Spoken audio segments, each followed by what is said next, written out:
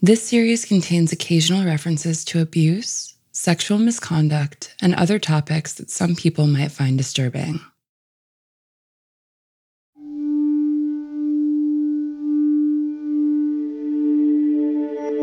I remember when I was 6, I went with my father on what I thought was just a house call. He did a lot of house calls back in the 70s and 80s. Jennifer Saginer's father is a doctor, but this is no ordinary house call.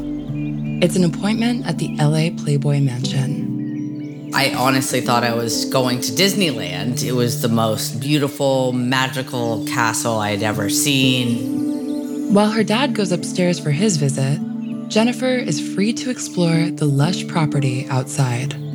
I started roaming around the grounds and was told I could go swimming, and there was tons of bathing suits that I could try on. What an adventure. She gets into the pool. I went swimming and went under this waterfall into this grotto and came up and just remember seeing people having sex. Jennifer has no way of knowing that this is the infamous grotto. On a couch right next to the water, the actor John Belushi is having sex with one of the playmates. I really didn't know what it was. I just didn't realize that it was something enjoyable. I thought maybe the girl that something was happening to her. I wasn't conscientious that this was like an enjoyable act. As quickly as she can, she swims out from under the waterfall and runs away from the pool. I think I was just probably scared because I was young. Jennifer's father, Mark Saginer, becomes Hefner's personal physician and close friend. Jennifer grows up in the mansion, surrounded by sex and drugs. I was in this cult-like culture, right, where these were the rules. It's like game on, it's open sexuality and hedonism. Her story sheds light on what Hefner didn't want people to see about life at the mansion, the lines that she says were crossed. I was invited to his room late at night. She saw at close range how he used his power to control the narrative. Those interviews were canceled all in succession. Sort of like the mafia, like boom, that's done. I'm Amy Rose Spiegel, and this is Power, Hugh Hefner, and the Rise and Fall of Playboy.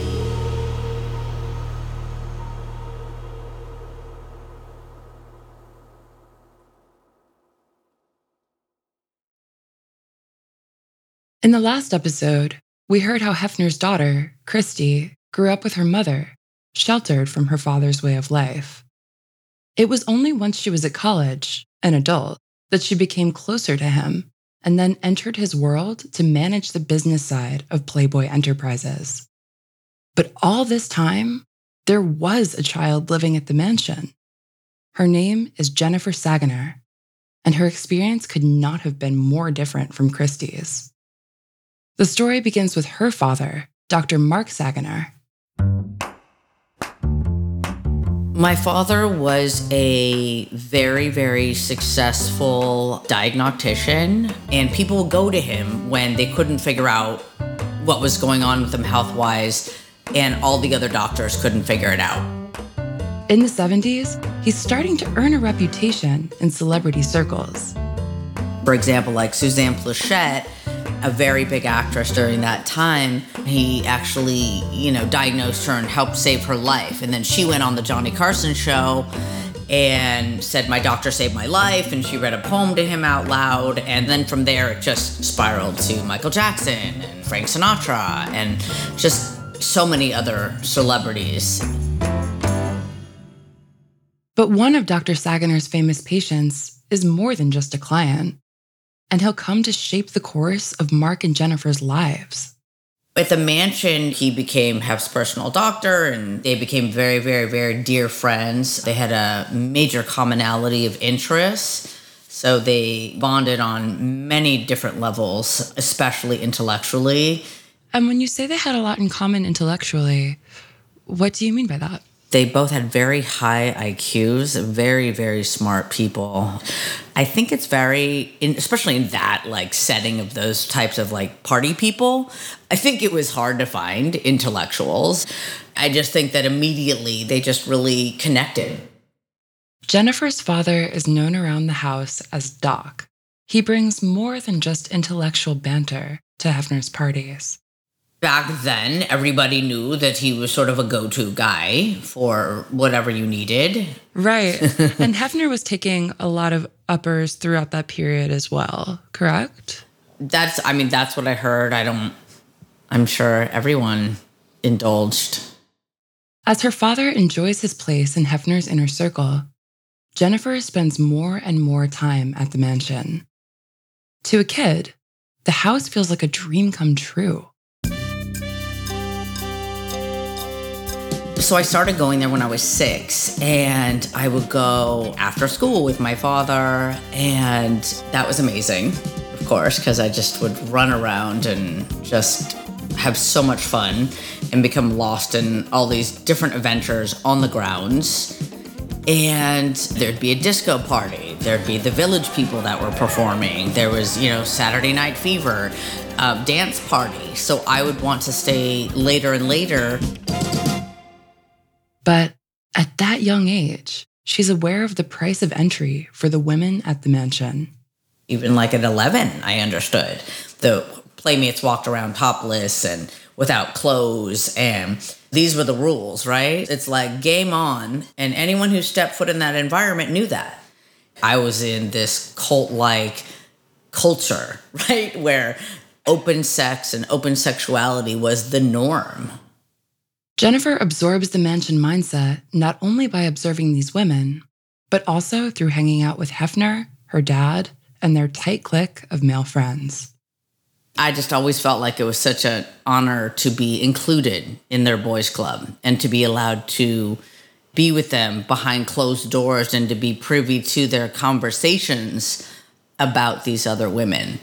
What were the conversations like? I learned to sort of adapt to their way of thinking about the women. I was always told not to get too attached to them because they would come and go, which obviously they did. I really adapted this sort of, I hate to say it's embarrassing, but this sort of misogynistic view of women because I was, raised to think how they did about the women.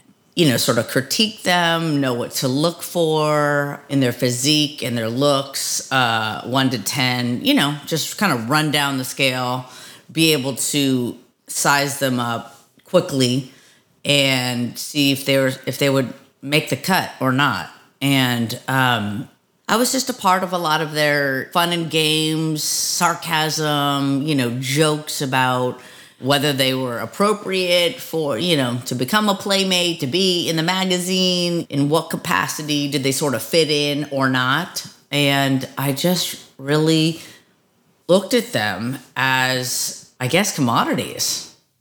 As she enters her teenage years, Jennifer is getting into drugs. Prescriptions were just taken like candy. For me, it was just straight up benzos or straight up pain pills, Percocets, Percodans, Vicodins, Xanax, and then, of course, Quaaludes. It's a hard call for me between prescriptions and candy, which I preferred more back then. To me, it was like one and the same. Jennifer's mom, Susan, is trying to pull her away from the mansion. Susan has separated from Mark and has very different priorities when it comes to raising Jennifer. My mother had curfews. She had chores for me to do at home. She, of course, enforced doing homework. And I really wasn't interested in her rules and her conservative way of being. Her mom has no chance of competing with the thrills offered by her dad and the mansion. My mother and I really started arguing a lot more, and that's when I just spent more and more time with my father. Instead of just Thursdays and every other weekend, I would stay and start sleeping over there. Things come to a head. There's a legal battle for custody between her parents when Jennifer is around 14. He then took legal custody of me, and my mother took legal custody of my sister. After that, Jennifer is living at the mansion most of the time, and her mom is sidelined. My father hated my mother so much, and he didn't want me speaking to her at all. And if I did speak to her, I feared that I would get in trouble or punished or yelled at. So I just really couldn't have a relationship with my mother. The mansion is her home. I felt this was my family. I loved Christmases and the eggnog and sneaking drinks, and I loved all the music, watching all the movies. I knew it wasn't normal. Like, I knew all my friends and what their parents were doing, but this was the only family that I knew. I'd like to hear a little bit more about the family dynamic. Who was Hefner in that family? Because your dad is there, so he's not your dad. Who is Hefner to you? Hefner to me was like an uncle, I would say. Like, I just knew he was my father's very close friend. They were just like both parental roles, I guess, in this environment. I definitely didn't look to the girlfriends for that, that's for sure. Again, I was told not to get too attached to these girlfriends, and they did come and go, and they did have orgies and group sex, just all the time. It was just never about like the intimacy of those relationships. The hierarchy of her unconventional household is clear. Hefner, and then her father, are on top. These were the people in charge of this like family, I guess.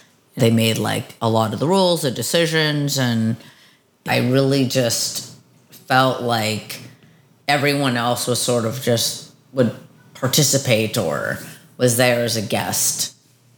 And when you say they made the rules, what kind of rules did you have to follow?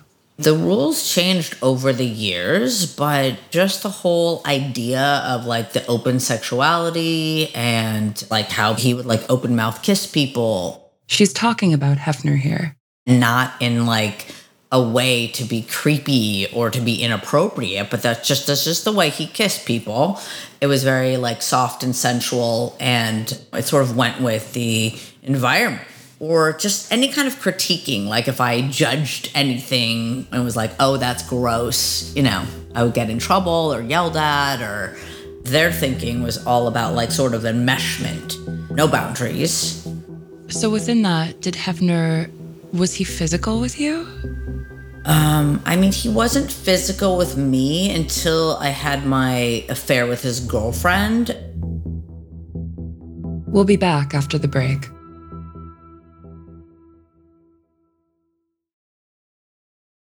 Have you ever felt like escaping to your own desert island? Jane Gaskin did exactly that, trading in the family home to begin a new life in the tropics. But she soon discovers that paradise has its secrets. I'm Alice Levine, and this is The Price of Paradise, the island dream that ends in kidnap, corruption, and murder. Wish you were here? Follow The Price of Paradise now, wherever you listen to podcasts. Welcome to True Spies, the podcast that takes you deep inside the greatest secret missions of all time. Suddenly, out of the dark, appeared Bin Laden. You'll meet the people who live life undercover. What do they know? What are their skills? And what would you do in their position? Vengeance felt good. Seeing these people pay for what they'd done felt righteous. True Spies from Spyscape Studios, wherever you get your podcasts.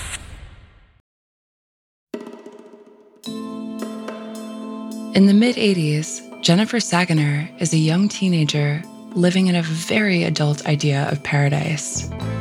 Hefner and her hard-partying father are the only family she has. She barely speaks to her mom. I really just didn't have any sort of maternal mother figure in my life at all. I felt like I was just like starving for maternal connection and attention and affection. That's when one of Hefner's girlfriends takes a special interest in her. In her memoir, Playground, A Child Lost in the Playboy Mansion, Jennifer uses the pseudonym Kendall to refer to this woman. Hefner's girlfriend, who I named Kendall in my book, really, reached out to me and was very affectionate and very motherly and really sort of offered me that connection that I thought I was looking for at that time. Almost like in Fantasyland, you can have whatever you want, So it's sort of like, and now you have a new fake mommy. But the relationship goes way beyond a maternal bond. It definitely became serious. I mean, we thought it was a secret affair, but really, I think everybody knew about it. And the relationship started off, 14, really sort of like became very serious at 15. That's when I think I first had like sex for the first time with a woman. And how much older was Kendall? She was in her early 20s. Jennifer says that before her first sexual encounter with Kendall, the older woman invites her to play Pac-Man and drink strawberry daiquiris. I didn't think there was something really wrong with it. I, feel like I was just as sort of responsible because it's not like I was like, oh, no, I don't want this. I mean, I would definitely wanted the attention and affection. So, again, like I was in this cult-like culture, right? Where your emotions were met with sexual or physical affection.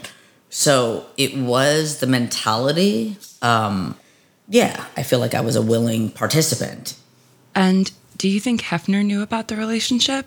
He definitely knew about the relationship, of course. I think he was just getting frustrated with all of our sneaking around because, again, he's the master of his kingdom. This is his world. According to Jennifer, Hefner knows about her underage affair, but he isn't concerned about her well-being. Instead, he's annoyed that people he's supposed to have power over at the mansion are seeing each other behind his back. And he's worried about the PR implications for Playboy. When we started being spotted around town and people around town started seeing us together, it became more of an issue for the company. Of course, he didn't want his business to know that his girlfriend is having this underage affair. Jennifer says that Hefner tried to reassert some control over the situation by getting involved himself when she was still only 17. I was invited to his room late at night. She's unsure why he's asked her to come see him. I didn't know what was going to happen. I remember actually a playmate stopped me at his door and said, don't do anything you don't want to do. And I was like, well, what do you mean? Yeah, so I was really naive back then. She goes into Hefner's room, and there's Kendall, too. We ordered drinks, and there was that weird energy in the room where I was definitely nervous. Now Jennifer realizes why Hefner told her to pay him a visit that night. To engage in like a 3-way with him and Kendall, or have him watch us together, because he was definitely more into watching girls together. And thank God Kendall started crying when we were on the bed after the butler brought the drinks. And she started crying and ran to the bathroom. And then he said to me, we're not going to do anything. And again, it was just that sort of like, we're all family here vibe, like it's not like we're doing anything wrong, but okay, that's fine. I'm going to walk you out. And he walked me to the door, and that was it. Hefner, one of her 2 respected father figures, is in his 60s at this point. But at the time, Jennifer doesn't see much wrong with what's happening. I was really more mad that I couldn't see Kendall than I was feeling like he crossed boundaries with me. It was just such a natural thing for that environment to cross boundaries that I can't say it was that shocking. But her feelings about Kendall do slowly change. As the years went on, it really registered more that I felt like, this is sort of a manipulative dynamic, and I wasn't really as comfortable with it, obviously, when I left for college. So it basically, really officially ended it. I think it was my first year at college. A spokesperson for Kendall denied Jennifer's allegations after her book was published in 2005.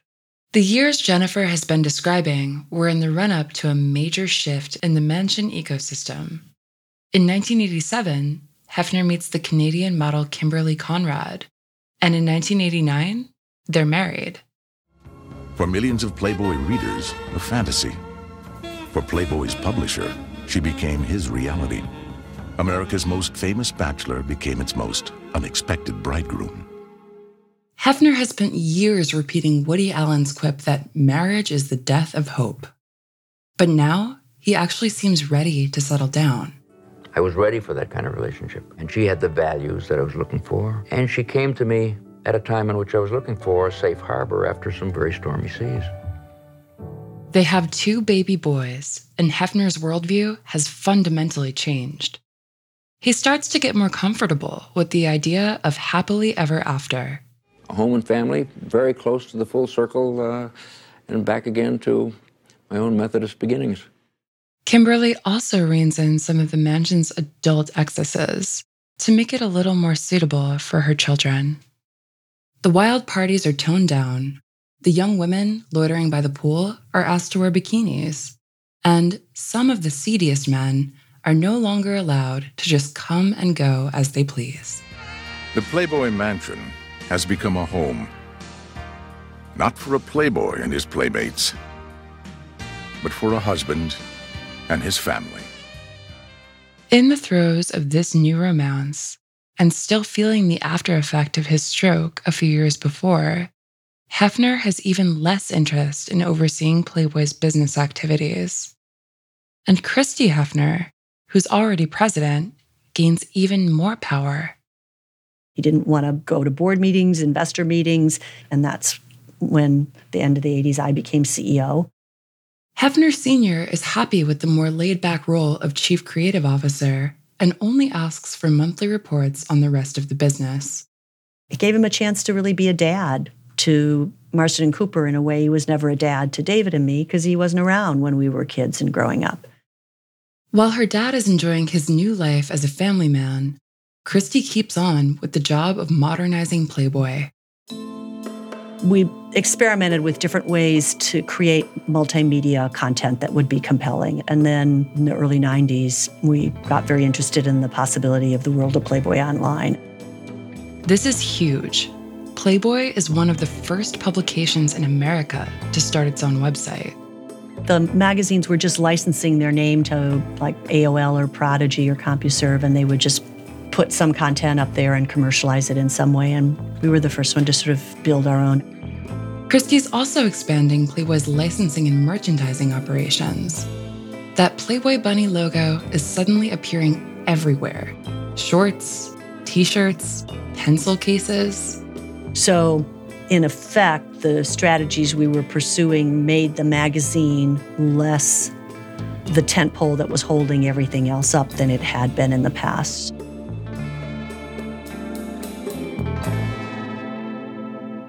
Christie's sharp commercial instincts meshed well with her father's new state of mind as a married man. Together, they shift the brand away from its bachelor-focused identity. They move toward lifestyle articles and media promoting traditional relationships and values. This is Christy at the time. It isn't about if it feels good, do it. It's about getting great pleasure out of life and all of its richness, and about giving back and making a difference. This safe, middle-of-the-road Playboy fits in well with a centrist America that elects Bill Clinton in 1993. We must do what America does best, offer more opportunity to all and demand more responsibility from all.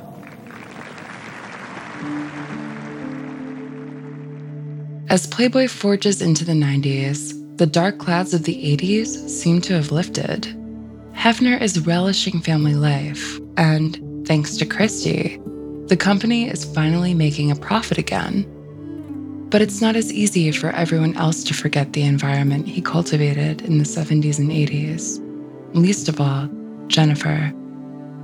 Coming up, She finds the limits of Hefner's open, anything-goes philosophy when she tries to tell her own story and experiences the power of Hefner's media machine.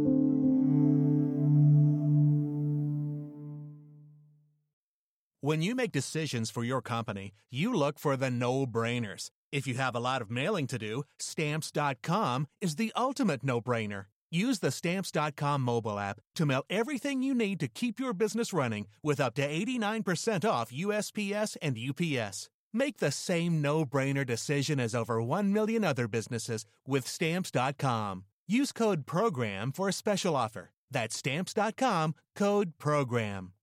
Do you ever wonder how celebrities order food? Like, is Sarah Paulson a Diet Coke or a regular Coke girlie? Some peasant Coke? No. Or how does Sofia Vergara order a pizza? No tomatoes. I cannot eat tomatoes. Yes. Are you good with mushrooms? Not really. If these are the details you need, and I know you do, I have the podcast for you. I'm Jesse Tyler Ferguson, and on my podcast, Dinners on Me, I take some notable friends of mine out to dinners in Los Angeles and New York City. Listen wherever you get your podcasts. That thing was delicious. As we heard earlier, Jennifer Saganor spent her childhood smack in the middle of Playboy's decadent party scene. It's just taken me so many decades to sort of clear my mind and understand the gravity of how possibly inappropriate that environment was for a kid. As she reaches her mid-30s, Jennifer is still processing her time at the mansion. She feels the need to tell her story publicly.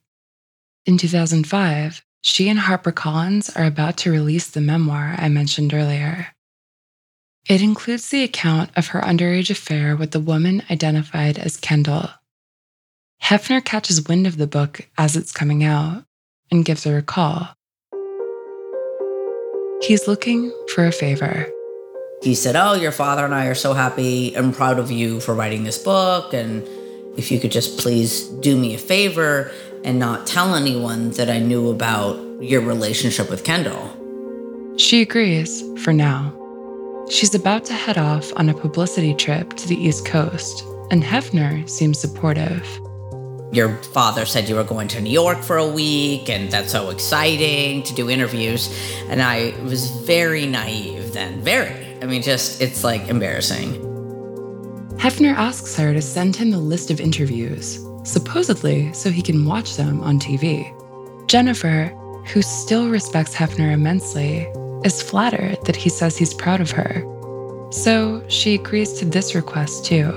I was like, sure. And I faxed him a list of all the interviews, which the publicity director for HarperCollins had spent like 6 months trying to lock in these interviews. And then here I am faxing it over to him. And then she says something happened that she truly didn't expect. Literally, by the end of the day, I'd say 90%, maybe 95 of those interviews were canceled all in succession. Just sort of like the mafia, like, boom, that's done. You must have been so disappointed. I was the most disappointed. In fact, when I look back on him and my experiences with him, I'm not as upset, honestly, about all the sexual boundaries that were crossed. I'm really more upset that the king of the First Amendment and freedom of speech silenced me. It's very telling which aspects of Playboy Hefner feels the need to control. He has ceded huge power to Christie, who runs almost the entire business for decades. But when it comes to his personal brand and the Playboy mythology he represents, he retains a vice-like grip. I think Hef was always image conscious. It was just always his number one priority. I do think that was a business strategy, 100%. Today, Jennifer can see that the Disney castle she first encountered at age 6 and everything that happened to her there were all a function of Hefner's marketing plan. I think that the mansion and all the parties and the guests just really represented a lifestyle that you could buy into. You buy the magazine, you buy into this lifestyle. The image of Playboy was associated with his image of the Playboy mansion. So to me, I didn't realize that there was like a bigger system at play here, like a corporation, a machine that controlled the image of the Playboy Mansion. And to me, looking back, that's all it was. But she hasn't totally resolved her feelings about some of the other people who are caught up in that machine. Even now, she finds it hard to sympathize with most of the other young women who are trying to find their footing amid a very specific and gendered system of risks and rewards. I don't know, I probably just shouldn't go there, but it's just, it on some level, that conflict is stirred up in me when I see some of these women come forward after they've made, $20 million and they're famous and have lots of opportunities in the entertainment business. And now it's like some of these women, they look back and they're just like, oh, I was taken advantage of, or I was a victim. It just sort of, I don't know, rubs me the wrong way. Because it's like, well, how could you look at yourself like that when you took your own steps to get ahead and to stay in an environment that would lead you to your next introduction or opportunity? It wasn't like we were being held against our will. I mean, I was a child, so if anything, I had nowhere else to go. But I know for a fact that these women could have left at any time. I understand that it must feel difficult to square up the fact that there were good times that happened in the mansion, and it sounds like incredibly hard times that had sort of long-lasting ramifications. And I'm sorry for anybody who did have a hard time. And I'm sorry that you did. And I understand that that doesn't change the fact that you loved your dad and you loved Hefner and they were in charge of taking care of you. Right. Yeah, no, I have a lot of conflict to this day about it and get immediately like defensive. Like it's just it's an ongoing internal conflict because I was conditioned to be one of the guys, identify with one of the guys, to honor that privilege of being welcomed into the boys' club. Yeah. I'm still trying to work it out, but it's weird. It's like I can give the men a pass more easily than I can the women. You were a kid who was being taught, here's how you get to stay around, is to be dismissive of women and to see them in this objectifying and distanced kind of way. Of course, that would be hard to shake. Of course, that would continue to be something that you think about. And struggle with. Yeah. Jennifer emphasizes to me that she has forgiven her father and Hefner and that she's not blaming them. And by the way, we reached out to Mark Sagener for comment about what Jennifer said, which are also things she recounted in her book. He said he categorically denies her claims. Toward the end of our conversation, Jennifer is still working through how to think about the culture of the mansion. She frames those years in terms of distraction and addiction. I believe that the Playboy Mansion was just more about distracting from our true selves. It represented and embodied an environment where we were far away from, or they were far away, or everyone was far away from dealing with God, ourselves, our intimacy, our truth. In doing so, we engaged in drugs and alcohol and sexual addictions, anything to distract from dealing with that truth. And I think each of us had our own truth that we were running from, including my father, including Hef, including probably a lot of those women who were there. They were all running from their truth. I was so moved by this conversation with Jennifer because it brought into sharp relief so many of the themes we've been thinking about in this series so far. It can be difficult to extricate yourself from manipulation, especially when it's sexualized and you're a young person. And it can be even more difficult to see the contours of what manipulation does to you, even after you think you've gotten away from it. When your value system and sense of self are predicated on misogyny, and you're rewarded for participating in it, it's so hard to form another worldview. Jennifer is adamant that she doesn't see herself as a victim, but the culture she describes at the mansion is one that seems almost purpose-built for abusers. In the next episode, I'm going to speak to a woman who knows that culture better than anyone. I just think it's a misogynistic view. Like, if there's a woman involved in a situation involving sex and she's over 18, then she just needs to suck it up and take anything negative that comes along with it and not say anything about it because she deserves it because she had sex. Holly Madison's experience as one of Hefner's girlfriends in the 2000s throws a harsh new light on his methods of manipulation and control. That's next time on Power, Hugh Hefner, and the Rise and Fall of Playboy.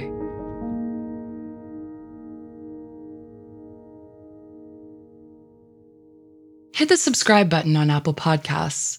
This week, you'll find an extended cut of my conversation with the writer and comedian Rebecca Jackson Artis.